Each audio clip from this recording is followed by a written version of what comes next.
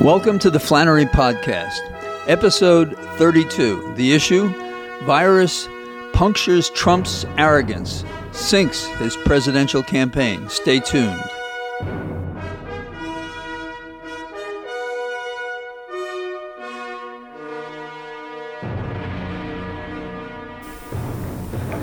We're rounding the corner on the pandemic. That's what Trump repeated until several days ago.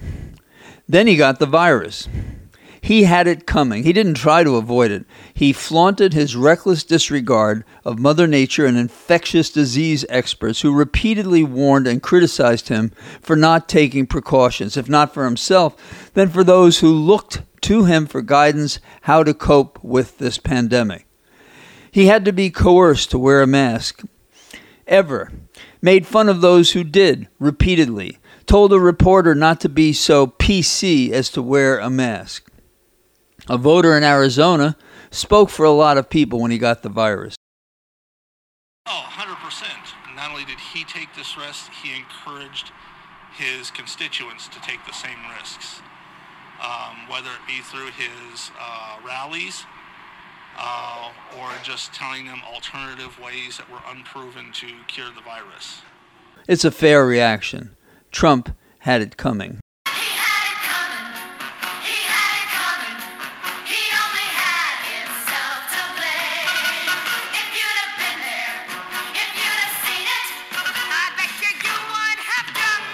Trump said we were turning the corner. He said this even as he had the virus, making him tired and creeping into his lungs.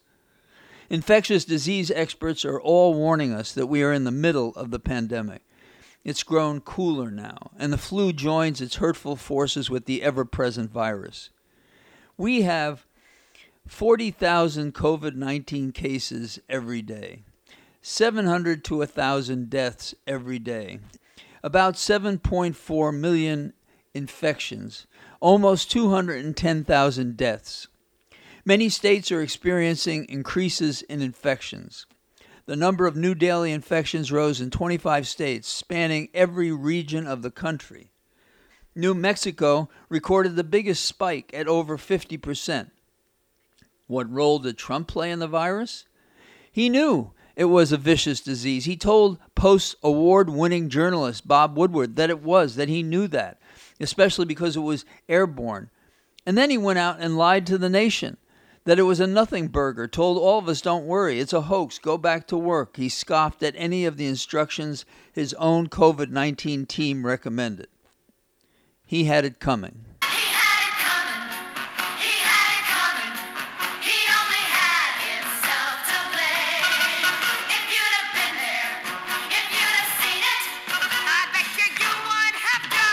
We had plenty of data points that Trump is a ruthless brute who cares not at all for anyone else. Everyone and everything is a means to an end, elements of Trump's personal and confidential agenda, the rest be damned. We know the character of the man, amoral, a liar, lawless, heartless, a bully, a man without allegiance to anyone or anything that doesn't serve his purposes. Consider for a moment, we all know Batman's superpower is that he is rich. Well, what is Trump's superpower? It is that he lies. We had what some called a presidential debate on September the 29th, just days ago.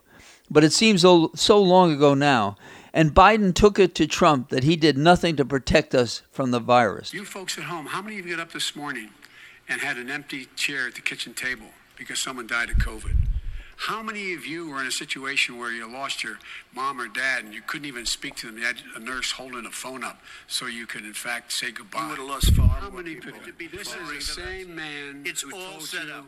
by Easter this would be gone away.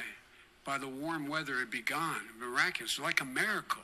And by the way, maybe you could inject some bleach in your arm, and that would take care of it.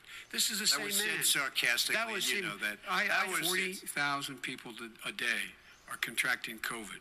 In addition to that, about between 750 and 1,000 people a day are dying.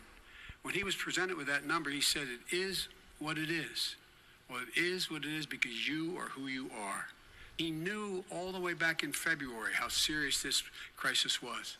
He knew it was a deadly disease. What did he do? He's on tape as acknowledging he knew it. He said he didn't tell us or give people a warning of it because he didn't want to panic the American people. You don't panic. He panicked. Wait a minute. You get the final word, Mr. Well, it's hard to get any word in with this clown. Excuse me, this. Hey, let me just. Only days before that, on Saturday, September 26, Trump had ignored the rules about masks and distancing and the shredders who infected White House staffers, Senators Melania, and Trump himself. At least that's the suspicion. This was when Trump announced the Supreme Court pick, Judge Barrett, the religious cultist favored by the Federalists and wacko fundamentalists who care about the zygote, the fertilized egg that travels down the fallopian tubes, and not a bit at all for any of our out-of-utero humans, apparently. In the photographs of this mingling, you see Senator Lee speaking with Judge Barrett, and at some point it is highly suspected at this meeting, Senator Lee, who is one of the senators slated to consider Judge Barrett's Supreme Court nomination, well, he got the virus, and he is presently quarantined. We are suspicious that Trump knew before the debate that he was at risk, but the liar king ain't talking. I only wish the self-described gonzo journalist Hunter Thompson were alive today. Hunter, if you didn't know him, would explain to us that Trump acted as he did at the debate because of Ibogaine or some such thing. Ibogaine was the drug that he said Senator Muskie had used. So Thompson claimed caused Muskie to cry in the snow when his wife was attacked by a New Hampshire paper. The drug Hunter claimed Muskie was being treated with was a little-known root called Tabernanthe ubaga, or Ibogaine. Hunter wrote for the Rolling Stone, at a dose of 300 milligrams given orally, the subject experiences visions, changes of perception of the environment, and delusions or alterations of thinking. Ibogaine produces a state of drowsiness in which the subject does not wish to move, open his eyes, or be aware of his environment. The root, which is meant to be consumed by hunters, allowing them to remain completely still for days on end, was the only way to explain Muskie's stupor and his terrible performance on the trail. Sounds crazy? It was. The campaign trail was so boring that Hunter circulated the Ibogaine story as a rumor. Remember, he was writing for the Rolling Stone, and he was often stoned himself. Now, George McGovern became the nominee of the party, not Muskie, and Frank Mankiewicz, who ran George McGovern's presidential campaign in 1972, spoke about Hunter's classic on that campaign, Fear and Loathing on the Campaign Trail, and how he knew when Hunter was coming to D.C. because Hunter would forward his mail to Frank's home. Quite a presumption, don't you think? But listen to what Frank had to say. Every once in a while, Hunter, I guess he hasn't for a while, but he used to come to Washington fairly regularly and stay with us. Right. I used to know when Hunter was due to come to Washington because I would start to get his mail.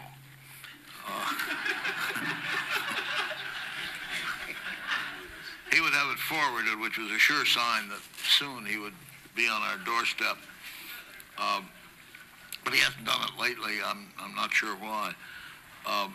I don't know what Senator McGovern said about Hunter's book, Fear and Loathing on the Campaign Trail, but I have been quoted many times, and I'll say it again.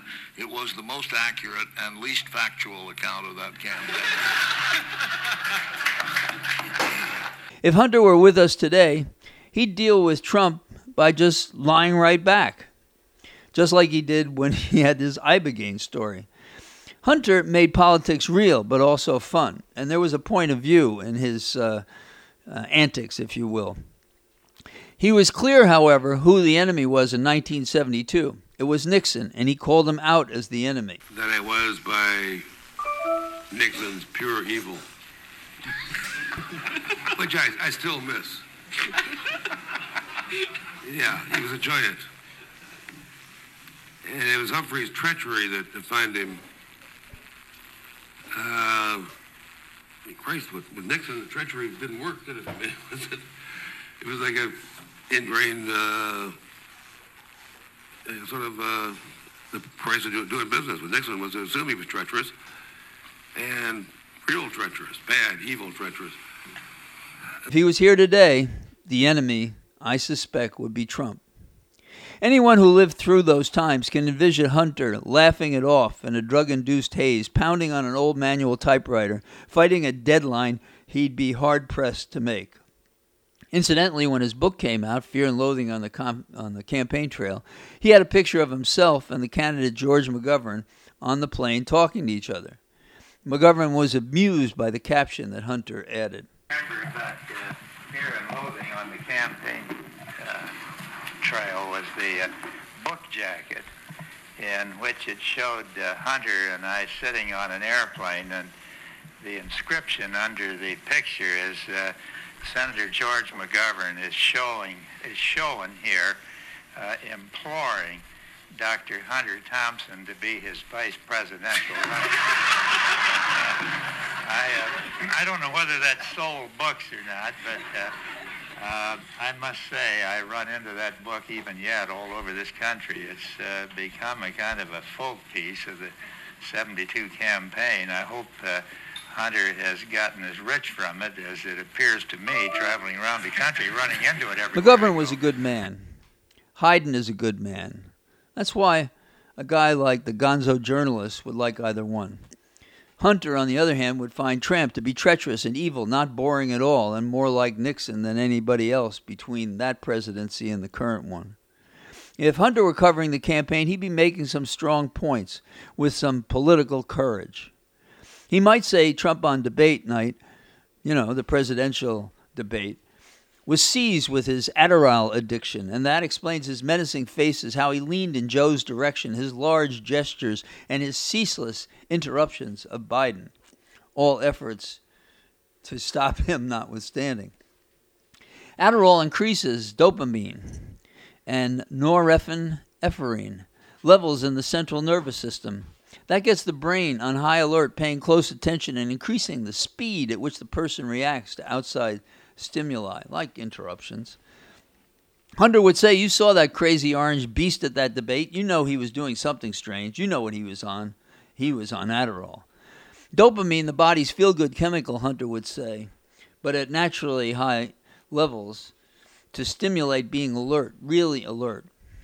That's what Hunter might say explained Trump's conduct. Of course, I have no evidence of it.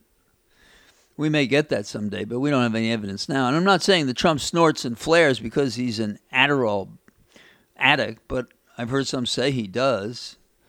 It's the kind of thing Trump would say. I heard somebody say that he does. Okay. Our strength is in the truth, not the lies. But it's also not simply passing on the lies and the converse side that Trump and his crime family tells every day, multiple times a day. And Hunter was more of a journalist than some on-air and print folk these days who take what this evil, stable genius says and just put it out there. Just publish it. They give him shade. We have doctors telling us about the status of Trump's infection. If a person needs oxygen, it's an indication the virus is invading the lungs. Imaging can tell us if the virus is having any effect on the lungs. If a person needs oxygen, then more drastic steps are taken. A steroid treatment is one of those procedures. There are more, and we've been told about one or more that he's participating in. It appears that all these things have happened to Trump, and we're fed this swill about how well he's doing when it's not clear that's true at all. In fact, we don't know what the truth is. The public can't get a straight answer on the president's true profile as sick, recovering, or well, although I doubt that he's well. At a press briefing today at Walter Reed National Military Medical Center, Trump's doctor said that in not initially disclosing that Trump had been on oxygen, the spokesman's doctor was, get this, trying to reflect the upbeat attitude that the team, the president, over his course of illness has had. In other words, he lied. He understood his mission to broadcast Pollyannish nonsense to us rather than the truth. Do no harm. That's one of the oaths that a doctor takes. It's not limited to medical practice. It's also good practice when asked a question to tell the truth or keep your mouth shut and not mislead anyone. Now, some have cited HIPAA as a reason the doctor may have done that. Confidentiality, you can't talk about certain things you learn as a doctor. But HIPAA doesn't authorize a doctor to make material omissions and lie thereby or to lie flat out. Also, this is not your ordinary patient. This is a special patient. You would think Trump would like that part of it. Like it or not, he's the president of the United States. Any confidentiality he may enjoy should be waived so the nation may know truly how he's doing. It's important. By all appearances, Trump must have given some sort of waiver or the doctors wouldn't have been telling us anything. But they told us lies instead. If the doctors can't tell us the truth, they should remain silent. They shouldn't be hectored by Trump and his crime family into telling us another Trump lie or a series of them. Oh, what a web we weave when first we seek to deceive. This is not a time nor an event that can be kept secret. But we know the man. If we ever doubted who he is, we have so many data points. Despite the fact that Trump is infected, on Sunday he left the hospital to greet fans. Now, this is a man that doesn't think about anybody else. What about the driver? What about those who brought him to the car? What about those he may have seen on the way? Who else did he put at risk by his infected drive-by? Trump is the original man-child. He learns nothing. He has no impulse control. He is a danger to himself, worse to others as well. I think it'd be worthwhile to do a short refresher on who we know Trump to be. Stay tuned.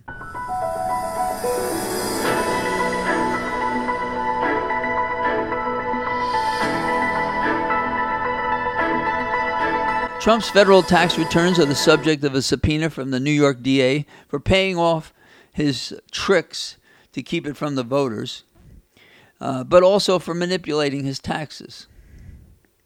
The New York Times released a mother lode of information showing what kind of tax crook Trump is, paying only $750 in taxes the year he ran for office and for his first year in office. Stunning New York Times report on President Trump's tax returns shows he paid just $750 in federal income tax in 2016 and 2017, and none at all for 10 of the previous 15 years before that. It's fake news.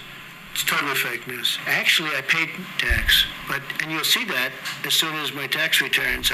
It's under audit, and they've been under audit for a long time.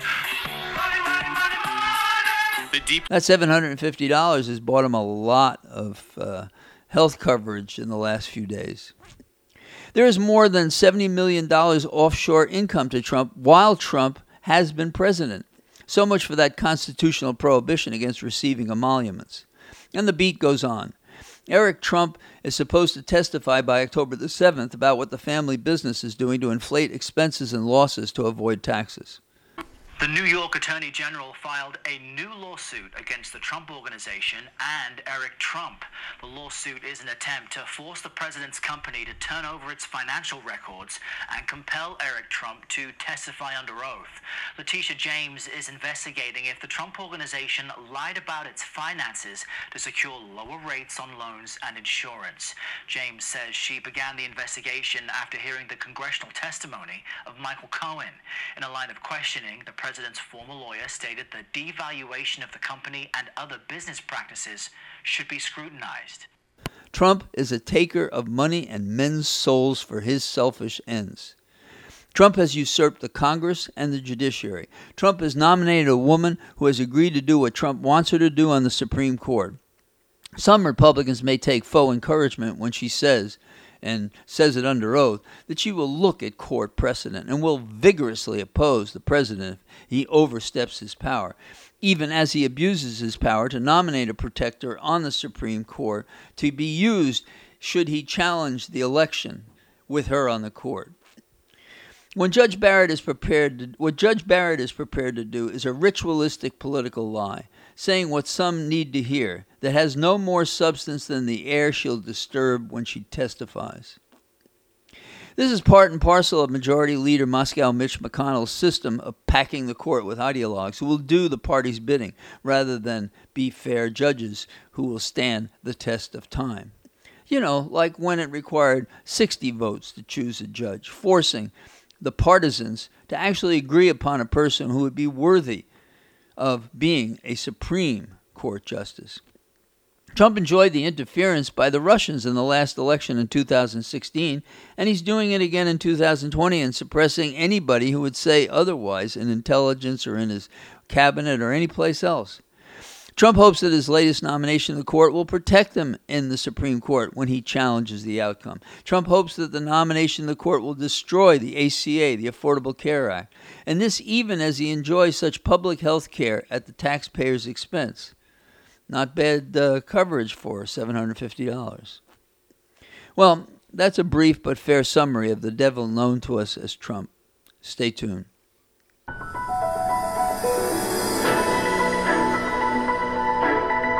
The people are not fooled by Trump, even if the pundits and some reporting suggest otherwise.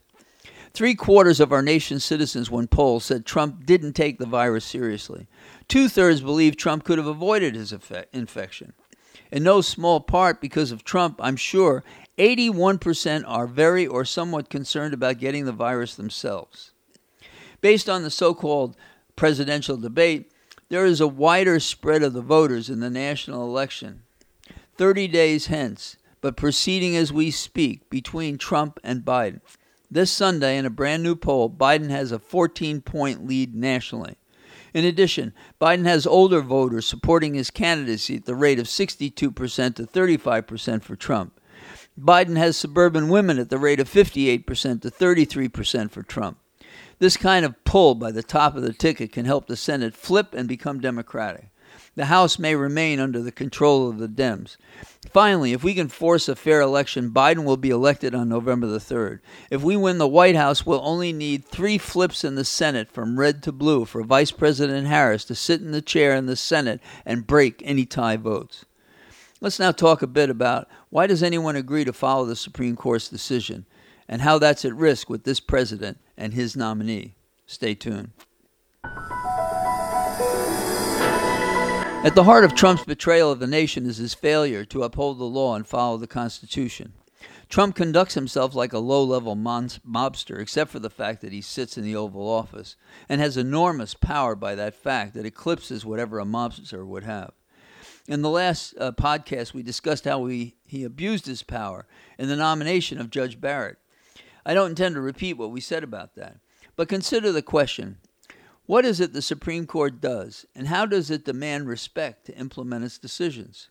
This is an important question because at the heart of Trump's betrayal of his oath and his disregard of the law and Constitution is that he prefers a chaos that allows him by impulse and fiat to do whatever he wants. First, there is what the court does. It is the ultimate arbiter of what the Constitution means. Second, it also answers the question how America is governed. But how does the nation respect the court's power to make decisions when the courts have neither sword nor purse to enforce their decisions? It's something that Trump couldn't possibly understand. It's about trust and respect in the law because of how the courts conduct themselves. We'll discuss that in a moment. As a baseline, I ask you to keep in mind that Trump's indifference and ignorance put our courts at risk for reasons going beyond this flawed judicial nomination of Judge Barrett, now pending. Back to basics. The 3 departments, judicial, executive, and legislative, were intended to bring about a form of democracy that would guarantee the nation's original promise of democracy and liberty. The thing you hear a lot from those who do not understand the meaning of a constitutional right is why not just ask the legislature to pass a law? Can you see why that's the wrong question?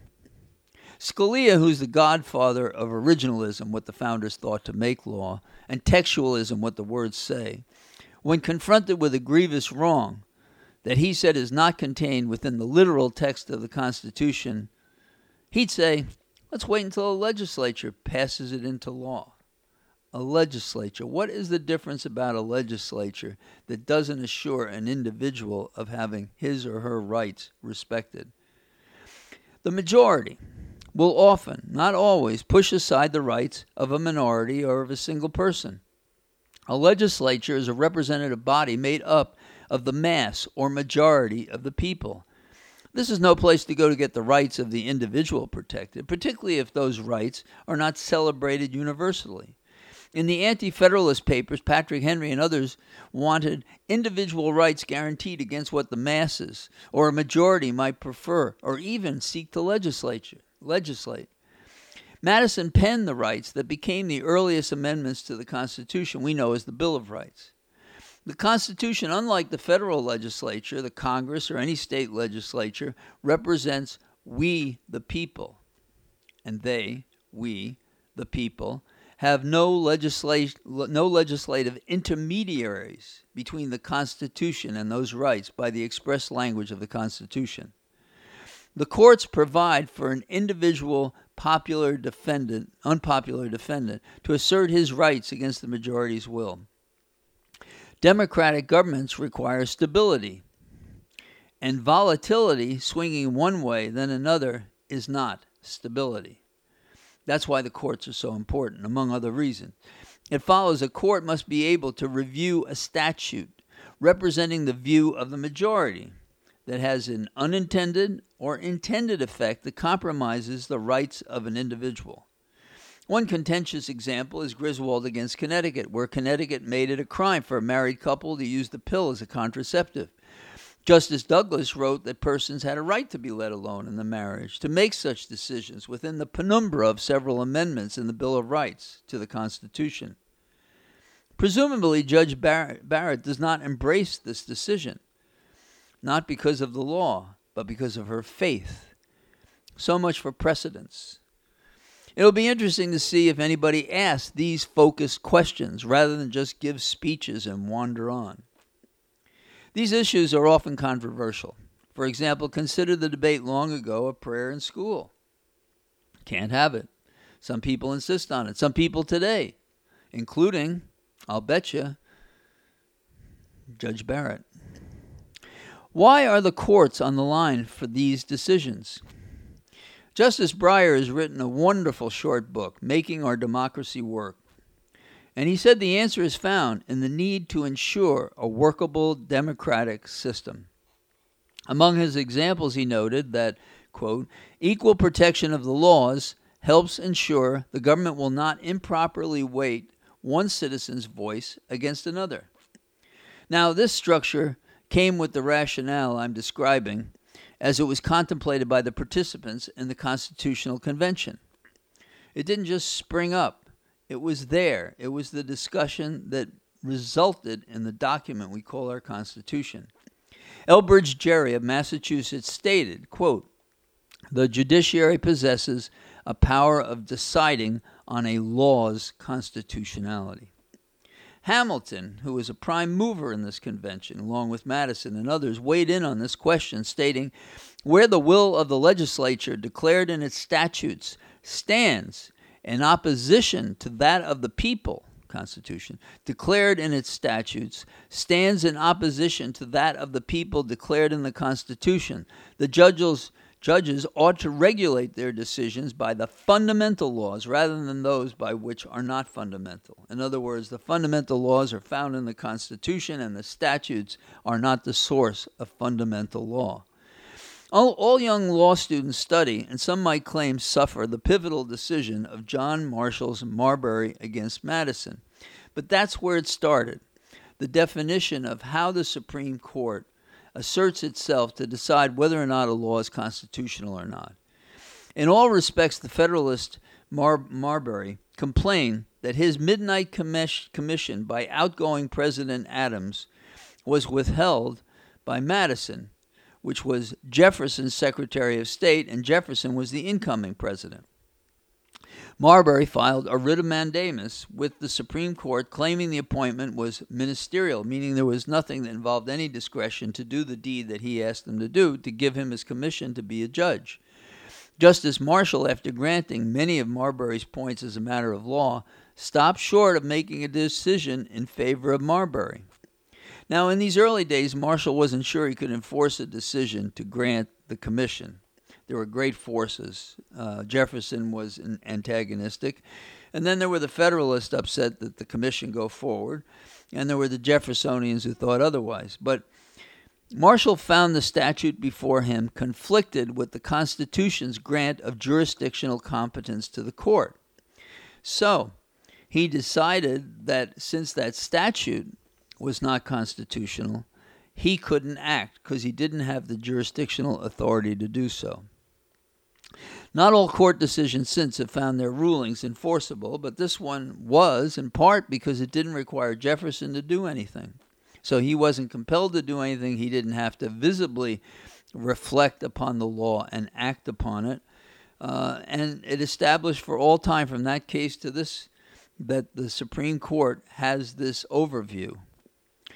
Now, like I said, not all court decisions since have found their rulings enforceable. One that's generally known is Brown against the Board of Education, overruling state laws enforcing racial segregation. It took years before that ruling was accepted and followed. The history is a long one. Books and treatises have been written about it. There were cases discussing it. But it was hard to enforce. Respect for the decisions of the court is therefore a critical element of the stability of our government. Appointing a judge, let's say Barrett, narrowly favored in a partisan fight during an ongoing election when the incumbent's hold on his office grows more tentative every day, is exactly the kind of action that is not only an abuse of power, as we discussed earlier in our prior podcast, but it puts the regularity and integrity of the court at issue to render decisions that will be respected and followed. It also may be worth a few minutes now to consider what may the Senate look like only weeks from now after the November elections. Stay tuned. All of this time we've been discussing what may affect the Senate races this year. We anticipate a flip in the West Wing. For similar reasons, the Senate may flip, pulled along by the strong pair of powerhouses at the top of the ballot on the Democratic side, Biden and Harris. Let's look at those seats where the change may come. And if you're thinking of making contributions, write these down and think about it, although you can find it in various places. In Colorado, we have Republican Senator Cory Gardner, who is in danger. Many thought that he would step aside on the Barrett decision and join others to say that he was upset with the approach. The state voted for Clinton in 2016 by about 5 points. Cory Gardner didn't do that. We don't know what the president said to him. We don't know what he genuinely thought. The Democratic challenger, Governor John Hickenlooper, has put the pressure on Gardner for supporting the confirmation of Judge Barrett. There's a very good chance the Democrat wins this election. In Arizona, Republican Senator Martha McSally is in a difficult race with former astronaut Mark Kelly, Gabrielle Gifford's husband. In the polls, Mark is favored. That'd be another important pickup. Trump has narrowed the margin with Biden, at least before the presidential debate that he had and before Trump got the virus, and Trump may fade, giving the edge, an even better edge, to Mark. In North Carolina, first-termer Republican Senator Thom Tillis is in a close race with Democratic Cal Cunningham. That's a knife edge, and it's very hard to predict. Remember, Trump in North Carolina suggested voters should vote twice in the state, testing their ability to avoid prosecution, as such conduct is lawless. But still, it'll be a close race. In Maine, we have quite a race going on. Republican Senator Susan Collins is down in the polls behind the Democrat Sarah Gideon. Collins voted for the 2017 GOP tax plan, got contributions from Farmer. Her support was for Kavanaugh to join the Supreme Court, and notwithstanding her imminent vote against Judge Barrett, her chances of winning are low right now. People don't trust her after Kavanaugh, no matter what she says about Barrett, it appears. She's behind in the polls, and Biden was up almost 2-1 over Trump in Maine. So that looks like a strong pickup. In Iowa, Republican Senator Joni Ernst is having trouble when Republicans are endorsing Democratic businesswoman and his opponent, Teresa Greenfield. There's a really dirty ad out that a vote for Greenfield means, get this, the mob wins. This is a demeanor offense, meaning, the voters care about that this year, civility and demeanor, and I don't think that kind of language works, and that's why it's in the media that people are talking about it. Let's turn to Montana. Republican Senator Steve Daines is in a tough race with former Democratic Governor Steve Bullock, who won his prior office as governor the year that Trump won the state by 20 points. So he's a phenomenon. The Green Party candidate that might have diluted some of the fight was taken off the ballot, improving Bullock's chances. In Georgia, we have Republican Senator David Perdue. He's up 5 points against the Democratic candidate Jon Ossoff. So where's the beef? Changes in the Atlanta suburbs are making the Peach State competitive. So it's not lost, but it is combative. There are a few miles to go there yet. If the top of our ticket, Biden, continues to gain ground, that will obviously help in Georgia. In South Carolina, now this is a beaut. The incumbent is Republican Senator Lindsey Graham, hated by many and all. Lindsey's about to convene the confirmation hearings on Judge Barrett, which probably will not help him. His opponent is Jamie Harrison, who is tied for the seat in the polls. This would be a sweet pickup. Lindsey would be a stellar win. These senators all may suffer because they joined themselves at the hip long enough to go down this election season with Trump. But they had it coming. Sorry, I couldn't resist.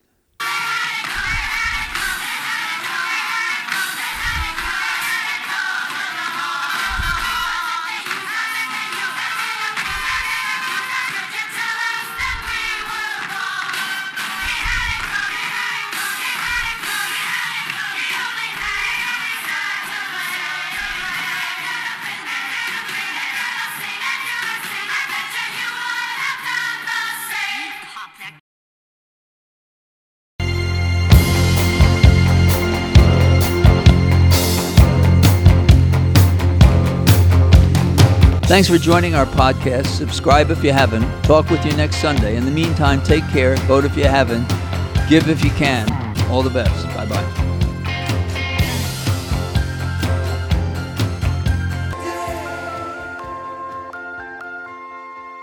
Today.